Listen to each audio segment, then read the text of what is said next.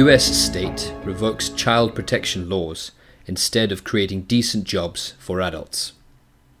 Wisconsin is playing to patch up the cracks in its faltering economy by getting children to work longer and later. As it struggles on through the pandemic, with supply chains disrupted and the economy dislocated, US capitalism is confronted with the paradoxical emergence of labor shortages in a number of sectors, notably the hospitality sector and agriculture. In apparent contradiction with the simultaneous mass unemployment prevailing overall. This situation is driving legislators into some novel ways of plugging the employment gaps. Agriculture. The shortage of labor in agriculture had already been a problem before the pandemic, with an exodus of workers away from the countryside to the cities. This population shift accelerated with the advent of COVID, and the nature of the poorly paid and back-breaking toil attracted ever fewer workers. To make the numbers up, the employers increasingly relied upon undocumented migrant workers. Because they had no papers and lived in permanent fear of being deported back to Mexico, these workers could be ruthlessly exploited. In Wisconsin, for example, 90% of dairy workers had no papers. Working conditions are appalling, according to a medical anthropologist at the Johns Hopkins Center for Health Security. Monica Schoch-Spana, she reported, "Farm workers often have pre-existing conditions such as diabetes or asthma from working in the fields or pesticide exposure, making it more likely they could become ill and have a more severe case of COVID-19. Farm workers seldom have insurance or spare cash for medical treatment, and bosses frown on doctor's appointments. They work cheek by jowl in the fields and then return to overcrowded accommodation, raising the likelihood of infections. And if they venture to visit a health center, they run the risk of running into an ICE, Immigration and Customs Enforcement, stakeout." It has always been the case, and not just in Wisconsin and the USA, that if all the migrant workers were chased out of their jobs and deported, national economies would go down like ninepins. The ruling class wants the best of both worlds, a cheap and docile workforce, and a useful focus for whipping up xenophobia and dividing the working class. But as it has dawned on the Wisconsin lawmakers that, without the work of all those despised foreigners, large gaps will start to open up on supermarket shelves, they have started to sing a different tune. Quote, "In light of COVID-19's detrimental effects on the US labor force and supply chain, many legislators and non-profit groups are focusing on recruiting migrant workers in the agricultural sector, according to the Wisconsin State Journal. The Farm Workforce Modernization Act of 2021 could guarantee migrant farm workers legal residency. If passed, the legislation would establish a temporary certified agricultural worker status for undocumented farm workers who meet specific requirements, such as previous agricultural work experience and continuous presence in the United States. Staff attorney at the Washington-based nonprofit Farm Worker Justice, Andrew Walchuk, said to the Wisconsin State Journal." End quote. So Wisconsin's answer to agricultural labor shortages appears to be to, cosmetically, improve the lot of the Mexican workforce until the pandemic ends, whilst conceding a kind of temporary semi-legal status to these workers. Their exploitation can only intensify as the number of available non-migrant workers continues to shrink. Child labor. Wisconsin's answer to labor shortages in the hotel and tourism industry, meanwhile, is to roll back child protection laws, expanding the scope for exploiting child labor. Quote, "Wisconsin's Senate approved a bill on Wednesday that would allow 14 and 15-year-olds to work until 11 p.m. on some days, much later than current laws allow. Supporters of the bill said it could help plug the state's labor shortage. Wisconsin currently sticks to federal child labor laws, which stipulate that people under the age of 16 can only work between 7 a.m. and 9 p.m. from the 1st of June to Labor Day, and between 7 a.m. and 7 p.m. for the rest of the year.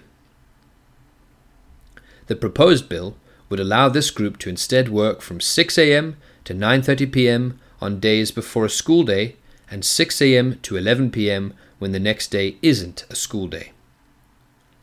In testimony to the state's Committee on Labor and Regulatory Reform in June, Senator Mark Felskowski and Representative Amy Loudenbeck said that the bill would help small businesses during the busy summer months.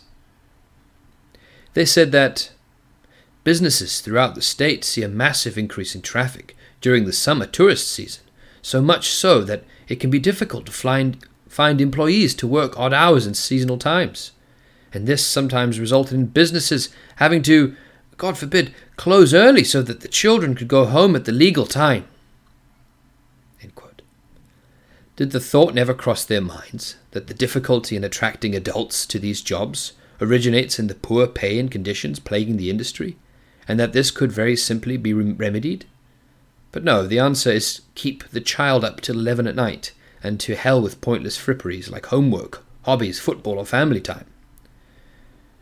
The last word comes from Lu Xiang, a research fellow at the Chinese Academy of Social Sciences. Quote, recently, a country's local legislative body approved a bill allowing 14-year-olds to work as late as 11 p.m. Some might think this was a case in a country that is not well developed, but actually it was the state of Wisconsin of the US. For context, the US is the only United Nations member that hasn't ratified the UN Convention on the Rights of the Child.